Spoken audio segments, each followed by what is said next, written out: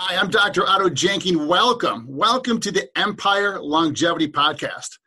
Our very first business podcast we did was on a company that I freaking love. I love their product a lot too, but I was amazed by their business model, and that was Guinness. Absolutely love Guinness. This one, our second business podcast is with a friend of mine, a mentor of mine, and a business associate, Dr. Sean Dill. Dr. Sean Dill, glad to have you with us today on the Empire Longevity Podcast. Hey, thanks for having me. Super excited. You know that Empire Longevity is something near and dear to my heart. Can't wait for the normalcy. Everybody's talking about the new normal. I can't wait for normalcy to return. We've got big plans and things that we want to see happen with the entire project of longevity for people all over the globe. Really, it's what a fundamental aspect of us being here is longevity. First of all, I'm going to get this. We need to talk about this. I read a ton of books on a regular basis for all our listeners. I'm going to recommend that you put this one on the shelf, None of Your Business, by Dr. Dill and Dr. Book. We'll talk about Dr. Book. Hey, by the way, do you know there are 2 different copies of this? Yes, I do. Okay, never mind. Yeah. Let's start off with this. One of my favorite quotes that you have is that have a conviction stronger than your desire to please. Where'd that come from, and how's that made opportunities for you, and how'd you push through all that? Well, it came from a signature story in speaking. So when you speak, you should have a signature story. And the signature story was really based off of Rosa Parks. And I started to look at a lot of figures in history. And one of the things that I realized is that history only remembers those who have a conviction stronger than their desire to please. I mean, you could just name anybody. And look, I got to tell you this too. It's also on the bad side. It's on the wrong side of history. But these people also had convictions. So if you want to make a mark, then you have to have a conviction stronger than your desire to please. If you are just a people pleaser, statistically, you're just going to be the status quo, the average. You're just going along. You're doing what everybody wants you to do. Right. Boy, in these times, right, isn't that something that's a big challenge? But the people that have convictions, that believe in something and are willing to actually go against the grain for that conviction, they're the ones that actually shape and leave their mark on history. You talk about in your group, you have a fantastic group which I'm not going to promote a whole bunch of things, but there's a couple of things I am going to promote today.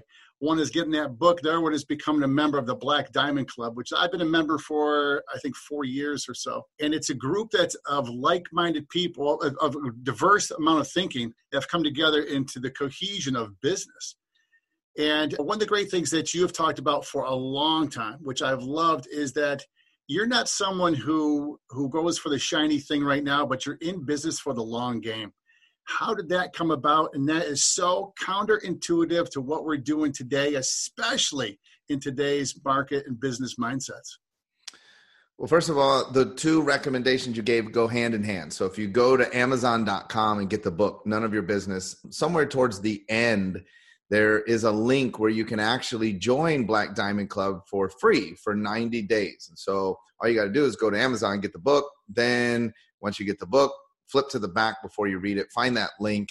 Get yourself signed up. We'd love to have you. We'll make you feel right at home. I'm sorry? Great family there. Great family. Yeah.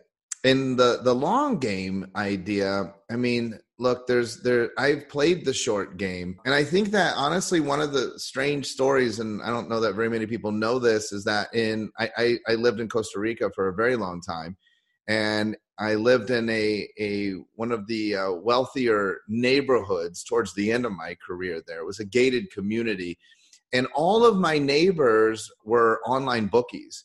You know, at that time, Costa Rica was the home to internet sports gambling, right? So they were all online bookies. And so I have experience in the online gambling world in the sense that my neighbors, I would go and we would hang out, I would watch them, I would see how they would, set the lines and the things that they would do.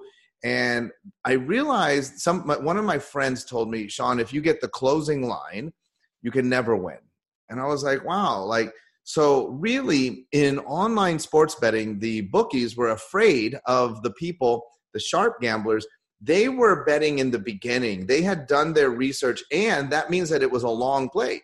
That means that they were betting, future bets. And I was like, wow. And he told me, you can never win. If you're always betting the closing line, you will never win. And I was like, wow, that's interesting. And so kind of transferring that over into business, I feel it's the same way. That's the shiny object. You're with your friends.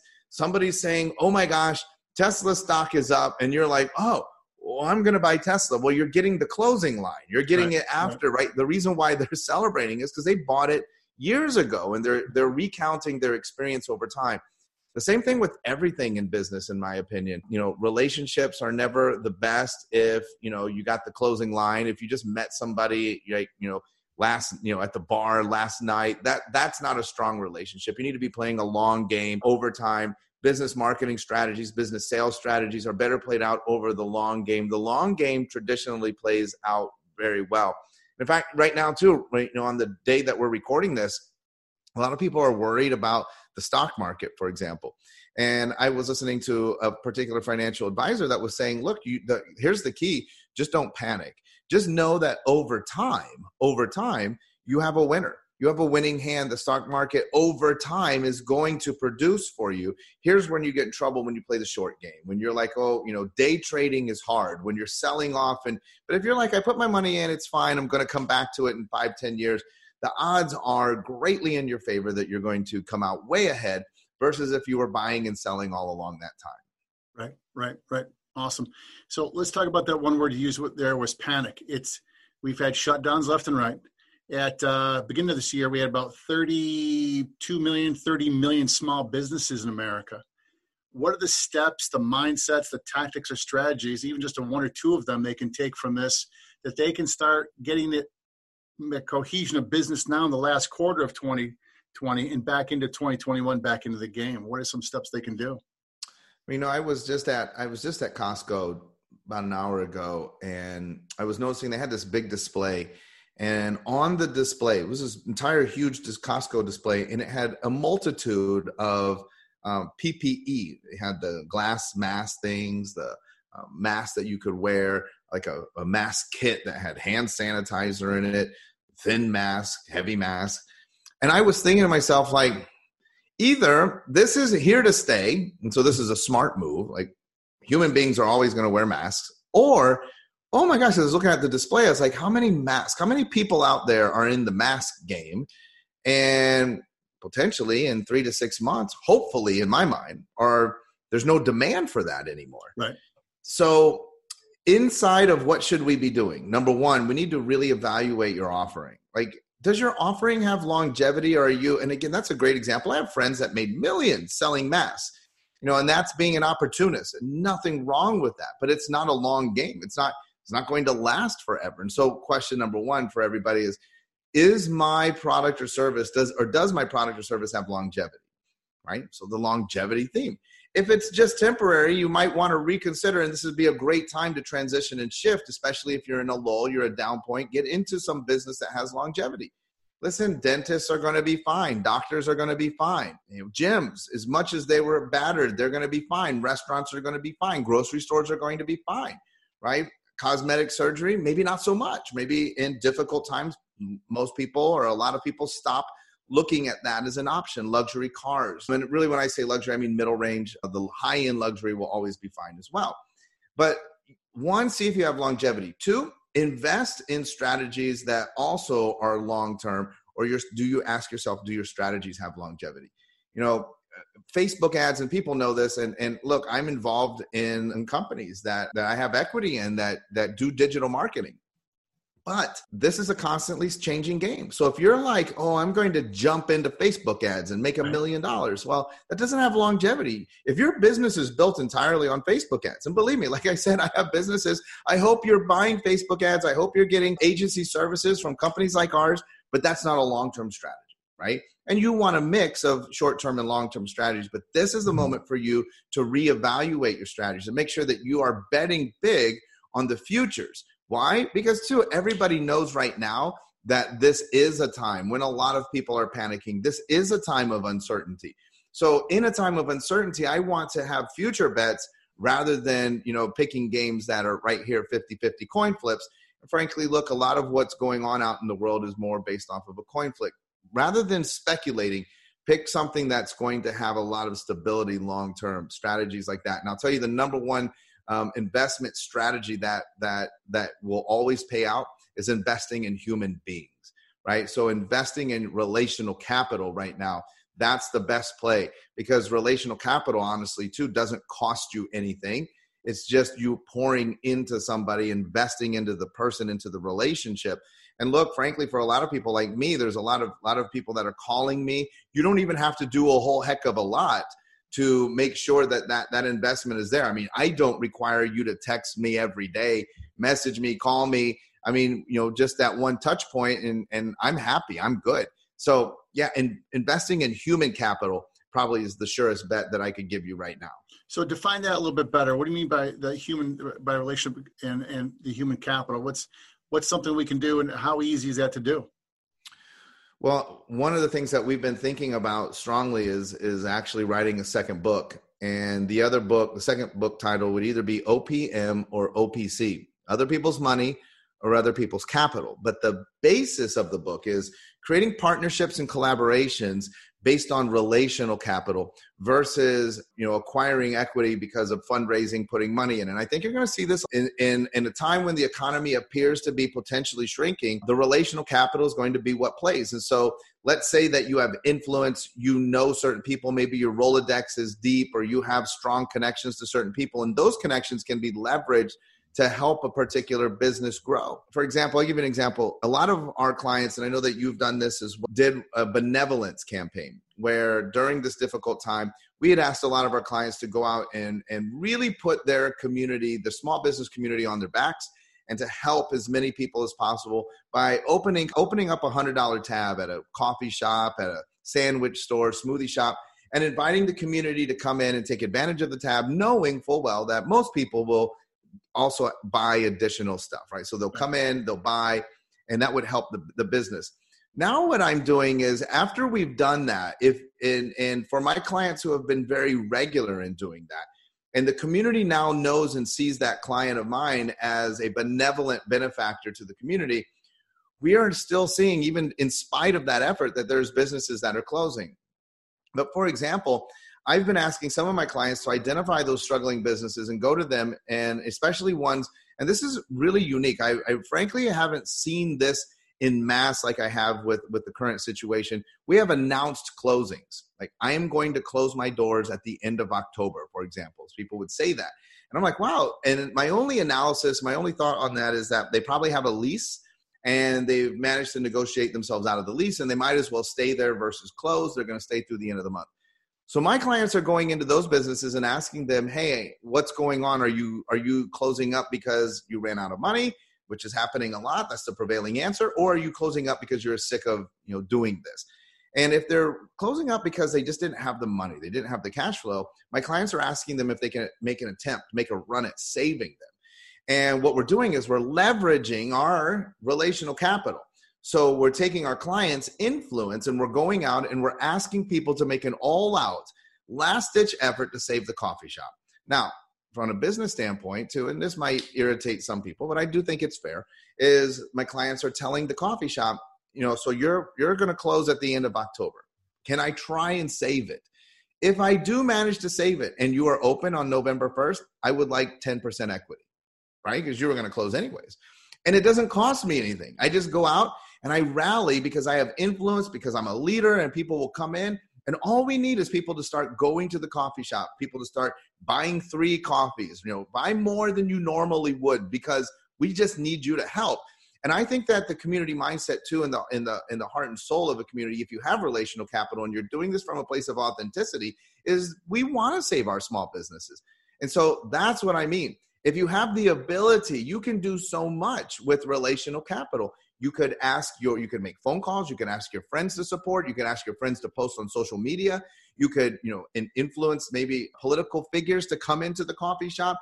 There's so much that you could do today just with your telephone or with social media that has massive power, and in fact has bigger power than just throwing money at it. Right. Absolutely.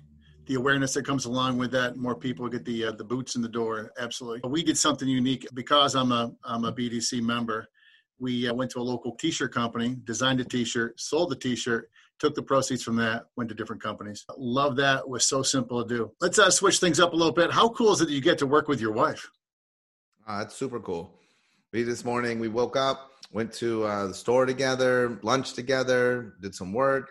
I mean, it's the best. A lot of people always think it's weird. Like, oh my gosh, you guys work together. But then I always think when people say that, like, what kind of relationship do you have? Like, who wouldn't want to like hang out with your best friend all day long and make money and help people? Like, fantastic. Where did your business mindset come from? Because first of all, were you born with it? Did you learn it? What tree did you fall out of? Where'd that come from? Losing is the best way to learn anything. Although, mentors, coaches like myself would say you should leverage other people's experience so that you don't have to experience the same thing. Right. But when you ask where mine came from, being dead, absolutely broke after 1 year in business, learning from the school of hard knocks, dead broke, and then building it all up. And I think this is a common trait amongst successful people, and then losing it all again and being dead broke again a second time, now 8 years after I had started my business, and then building it all back again for a second time. And look, maybe I'm hard-headed, but I really don't plan on making the same mistakes a third time, right? But I think, I think that's one of the things. I think that sharing your mistakes, I find that in my teaching, in the book, those are people's favorite parts is when we lost. Because anybody could win, but it takes a really special person to get knocked down and then get back up and then get knocked down again and then get back up. And not only that, but to learn from those lessons. So where does it come from? I just don't every day, I don't have any problem getting motivated because I don't want to go back to eating beans and rice again. Right. Someone asked me, I'm 28 years in practice. How'd you get here? And I said, because I've died a couple of times in practice, and that's how I got here. And they said, well, how are you willing to do this? I said, because I did it bad there was a 10-year time frame in my practice where I was actually just terrible in practice. Who are your mentors now? Who do you learn? Jay Abraham, Dave Meltzer. And then a whole host of people that I think are super cool. And this is interesting over time because of an understanding in relational capital. Now mentors are friends, people like Chris Winfield, Jen Gottlieb, Matthew Kimberly, Justin Chinapan, all of those people are friends. And of course, then a lot of them I work with. I learn a lot from Tristan Schaub, my wife, Lacey, people that are on the team, Frank Jew, Travis Lucero. These are all super smart people. And then of course, on the social media side, you got Dennis Yu and Tristan Parham. I think that also too, if I'm going to admit a secret is, and I'm not the brightest person on the planet, but one thing bright that I've done is I've surrounded myself with incredible people who, one, are super smart, and two, also are invested enough in me that they refuse to let us lose. That's awesome. That's fantastic. That's a unique option right there. First of all, today's your birthday. Happy birthday to you. Thank you. What and the big thing we want to know is cake on the agenda today? No, and you know what? I'm a weirdo with stuff like that. I don't eat turkey on Thanksgiving. I eat prime rib. I don't love cake. I love milkshakes. Not sure if I'll even have a milkshake today, but if I were having a birthday dessert, it would definitely be a milkshake, not cake. I don't eat a lot of cake. You ever been to Whitey's in Davenport? Oh, of course. Yeah. If it's ice cream, I know about it.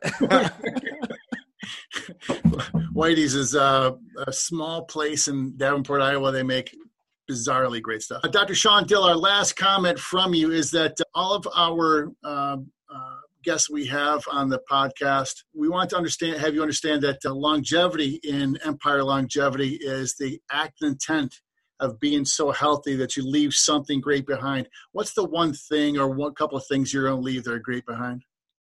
Well, before I jump into that, I just my thought process on that is that you cannot give what you do not have. That's why the Empire Longevity as a project is so important, because so many people, so today we're talking business.